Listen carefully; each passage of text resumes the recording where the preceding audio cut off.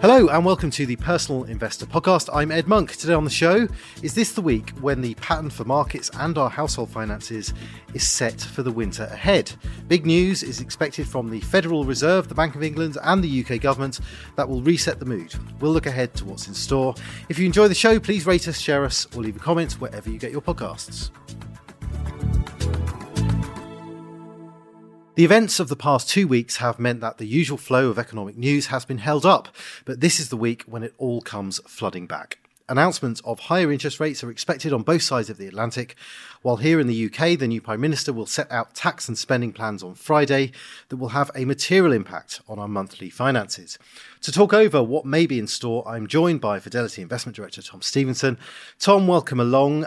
Let's start, shall we, with central banks. And we know that the Fed and the Bank of England have been raising rates in their attempts to reduce the inflationary pressures going on in the economy right now. What can we expect this week? Well, what we can expect, first of all, is a really big week for central banks. And it shouldn't have been quite this intense because, as you alluded to in the intro there, the Bank of England was due to announce its rate hike last week, but of course it was postponed because of other events. So this week we've got the big one. We've got the Federal Reserve announcing a hike in interest rates, which is expected to be a third consecutive hike of 0.75 percentage point. There is an outside chance that it might be a bit more than that. And I think the reason for that is that we had some inflation data last week in America, which was a bit punchier than people expected. So I think the pressure is on the Fed to keep the pressure up on interest rates. We may get a 1 percentage point hike, which is quite something. We've actually already had a 1 percentage point hike this morning from the Swedish central bank. Which is a smaller one that I actually wasn't even expecting. There are a lot of central banks. So in addition to the Fed this week, the other big ones are the Bank of England and the Bank of Japan, both of which are expected to make announcements on Thursday. Bank of England will almost certainly raise interest rates, probably by 0.5 percentage point. The Bank of Japan is the outlier in all of this because the Bank of Japan continues with its policy of keeping monetary policy very, very loose. It doesn't have the same inflation problem that the rest of the world has, and it does have a growth problem. So they will probably keep rates at rock bottom. And there's bound to be some kind of market reaction to all this. Now, we know that markets in general don't like interest rate rises, but of course it's possible that a lot of this is priced in. But I'm wondering how much has been priced in this time round, Tom. We know that markets have been delicately balanced over the summer. They regained a lot of ground in the first part of the summer, and they've given quite a bit of that back just recently. I guess the market is going to be watching not just for changes in borrowing costs and interest rates, but the commentary and the noise that central bankers are making around this so that they can form a better opinion of the outlook for interest rates, because that, I guess, is what's going to determine market levels. Yeah, you're absolutely right. Interest rates are, a key component, a key contributor to the conversation around where markets should be heading at the moment. And the problem is that the playing field keeps changing. You only have to go back 6 months or so ago, and we were saying, a couple of rate hikes in America, and that will be it. And as time has gone by and inflation has become more entrenched, the expectation about how far interest rates go and how long they stay there keeps changing. So you're right to say it's not just about the announcement itself, about the numbers, but it's about the conversation around that, the commentary that goes with that, and indeed in the US. This month, we will see the publication of the so-called dot plots, which is this indication of where individual rate setters see interest rates going, and that's always a really good indication of where interest rates are heading. And the expectation at the moment is that US interest rates, which are currently between 2.25% and 2.5%, the expectation is that they will keep rising until they peak at about 4.4% in the spring. So, within the next 6 months, we're going to see probably another 2 percentage points of rise in the US interest rate. So it's been a very dramatic and very quick change in monetary policy from essentially zero interest rates to, historically, I mean, not super high by historical standards, but by recent history, pretty tight policy. Yeah, and you've written this week, Tom, about how different financial markets are sort of viewing the current situation, and you seem to suggest that the bond markets and the stock markets might not be in exactly the same place in terms of their outlook for monetary tightening and what's likely to happen. So can you explain that a bit more? Yes, well, I think the two are closely related, and the stock market moves in response to movements in the bond market, and cleverer people than I can sort of draw connections between the two and say, well, look, with bond yields at this level, you would expect the stock market to be valued at this level.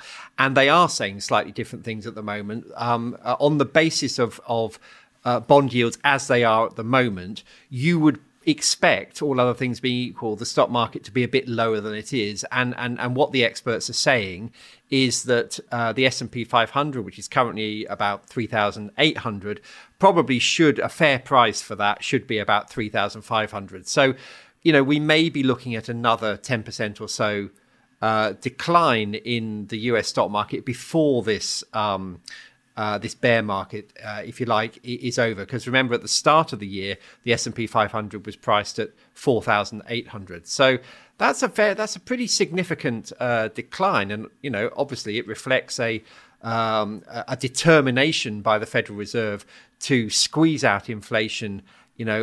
Really, whatever the economic cost is, they are prepared to drive the US economy close to recession. They don't want to send it into recession, but they're prepared to take that risk in order to get on top of inflation. And what signs, Tom, are there, if any, that this action by central banks is having an effect on inflationary pressures? Because that's the point of it. That's what we all theorise is at play here. We've got interest rate rises coming in the UK. Now, in the UK, there was actually a slight edging back of the headline inflation rate for last month. That came through in the last week or so. What are the signs that the plan is working? Well, I mean, I think that the signs are not, completely compelling, because inflation is proving to be pretty sticky on both sides of the Atlantic, and in a way that is to be expected, because, as we know, the cause of inflation is not something that is necessarily going to be affected by a rise in interest rates. If the inflationary problem was a result of people, having too much money to spend and a very hot economy, then raising interest rates would definitely be the right approach. When the cause is rising energy costs, which is what the current inflationary driver is, it's less certain that raising interest rates is the right approach. The problem for a central bank is that it's really the only approach that they have. So they've got to do it.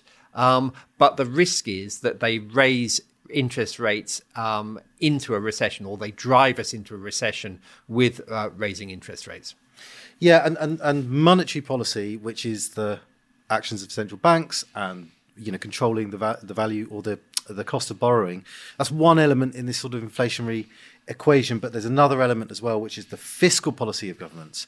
That has an effect on how much money is left in people's pockets, of course, as well. Now, this week on Friday, we're going to get a what are we calling it? A fiscal event? Yes, that's what it's been called. Yep. And that means there's going to be news on tax levels and spending. What's happening, first of all, Tom, on Friday? Well, the background to this, of course, is that we have a change of prime minister, and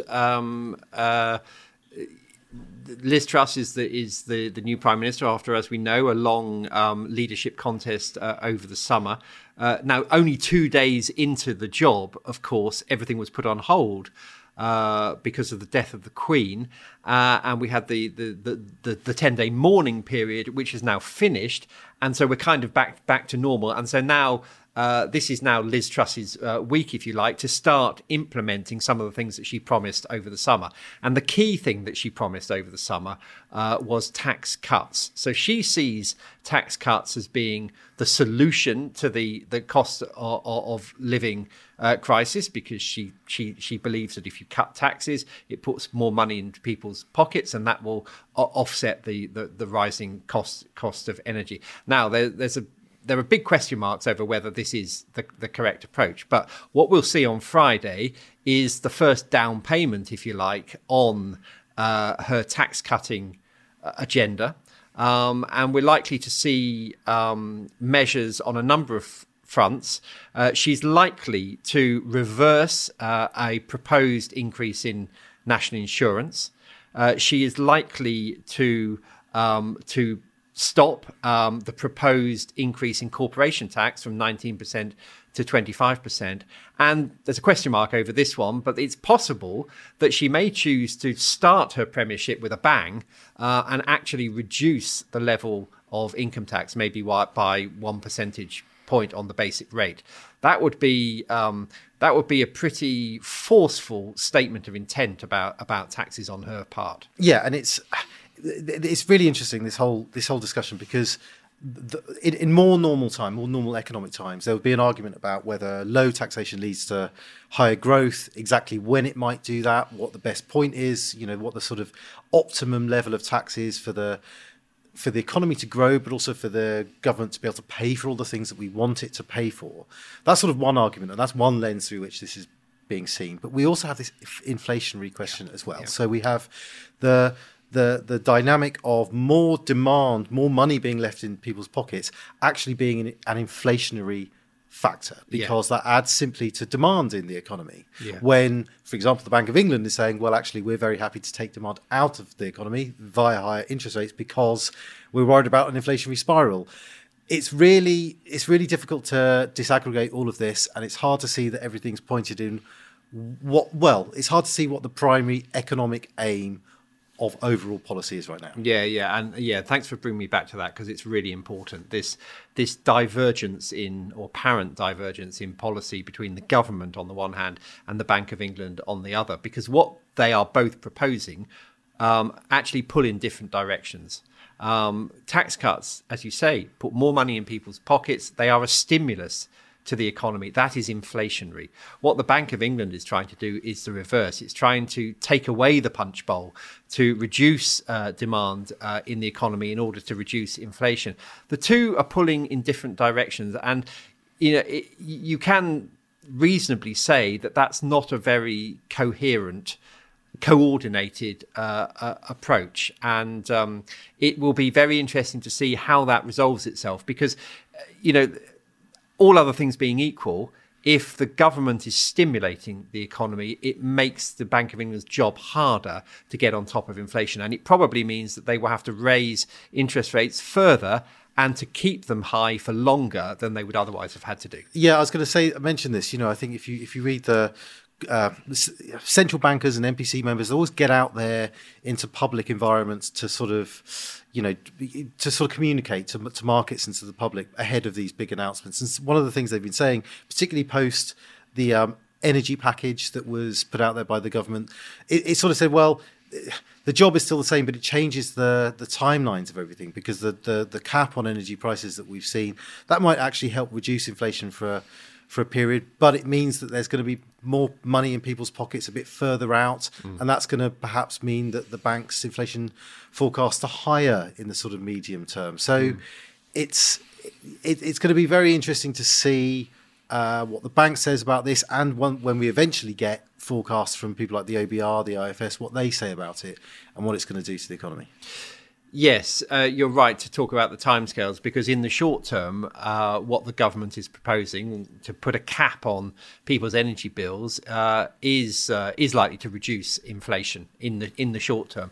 Longer term, it's likely to have the opposite impact. And as you say, later in the autumn, when we have a full budget, with the benefit of figures from the Office of Budget Responsibility, we will start to see what the economists think the impact of the tax cuts will be on the inflation rate going forward. Yeah, and we're going to get a row on Friday, aren't we? I mean, we're always going to get row after something like a budget or a fiscal event, whatever we want to call it. But the argument this time is going to be how exactly this giveaway, if that's what we get, is going to be paid for. People have spoken about taxes on industry to help pay for this. The government it feels as though it's just going to put it onto borrowing. Now that sort of puts greater distance between the cost and the public, if you see what I mean. It's a very abstract thing to say to the public, well, bond yields are going to rise and all the rest of it. But you can see, or can you see, a more immediate effect in something like the value of the pound? Absolutely. I mean, it is completely tangible and relevant to people if the markets start to lose confidence in the ability of the authorities to control this situation. And we are seeing the impact of that in the level of the pound. The pound is now at its lowest level against the dollar since 1985, nearly 40 years since we had a pound at its current level of $1.14. And what that is saying is that the markets are questioning just how the government is going to manage the public finances and pay for this largesse in the long run, and they're sceptical. And the other area where the scepticism shows up, of course, is in the bond market, because bond yields rise because investors demand greater compensation for lending money to a government over which they have question marks. And of course, a weaker pound versus other currencies means that we can, what they say, import inflation, because our pounds go less far overseas, and so prices rise for that reason as well. Yes, that's absolutely right. A weak currency is inflationary in an economy which imports a lot of its stuff. And of course, that is the case in the UK. It's not just the UK, actually. I mean, there's a similar thing going on in Japan at the moment, where, as we've discussed, interest rates are being kept very low. That is suppressing the value of the yen. And indeed, that's a problem in Japan, because Japan imports a lot of its energy and imports a lot of its food. And so that's pushing up prices there. Okay, well, Tom, it sounds like it's going to be a big week, and there's a lot to keep an eye on by the sounds of it. Thanks so much for coming in to explain it all. And that's it for now. Thank you. Thanks, Ed. You've been listening to the Money Talk podcast. Check fidelity.co.uk for daily written updates and articles on these and other topics from across Fidelity in the UK. And subscribe via iTunes to get the podcast downloaded direct to your devices every week. Please note that the value of investments and the income from them can go down as well as up, so you may get back less than you invest. Investors should note that the views expressed may no longer be current and may have already been acted upon. This information is not a personal recommendation for any particular investment. If you are unsure about the suitability of an investment, you should speak to one of Fidelity's advisors or an authorised financial advisor of your choice. Overseas investments will be affected by movements in currency exchange rates, and investments in emerging markets can be more volatile than other more developed markets. Reference to the specific securities should not be construed as a recommendation to buy or sell these securities, and is included for the purposes of illustration only. Tax treatment depends on individual circumstances, and all tax rules may change in the future. Withdrawals from a pension product may not be possible until you reach age 57 from 2028. This podcast may not be reproduced or circulated without prior permission. No statements or representations made in this podcast are legally binding on Fidelity or the recipient. This podcast is meant only for UK residents and does not constitute an offer or a solicitation in any jurisdiction in which it may be unlawful to make such an offer or solicitation.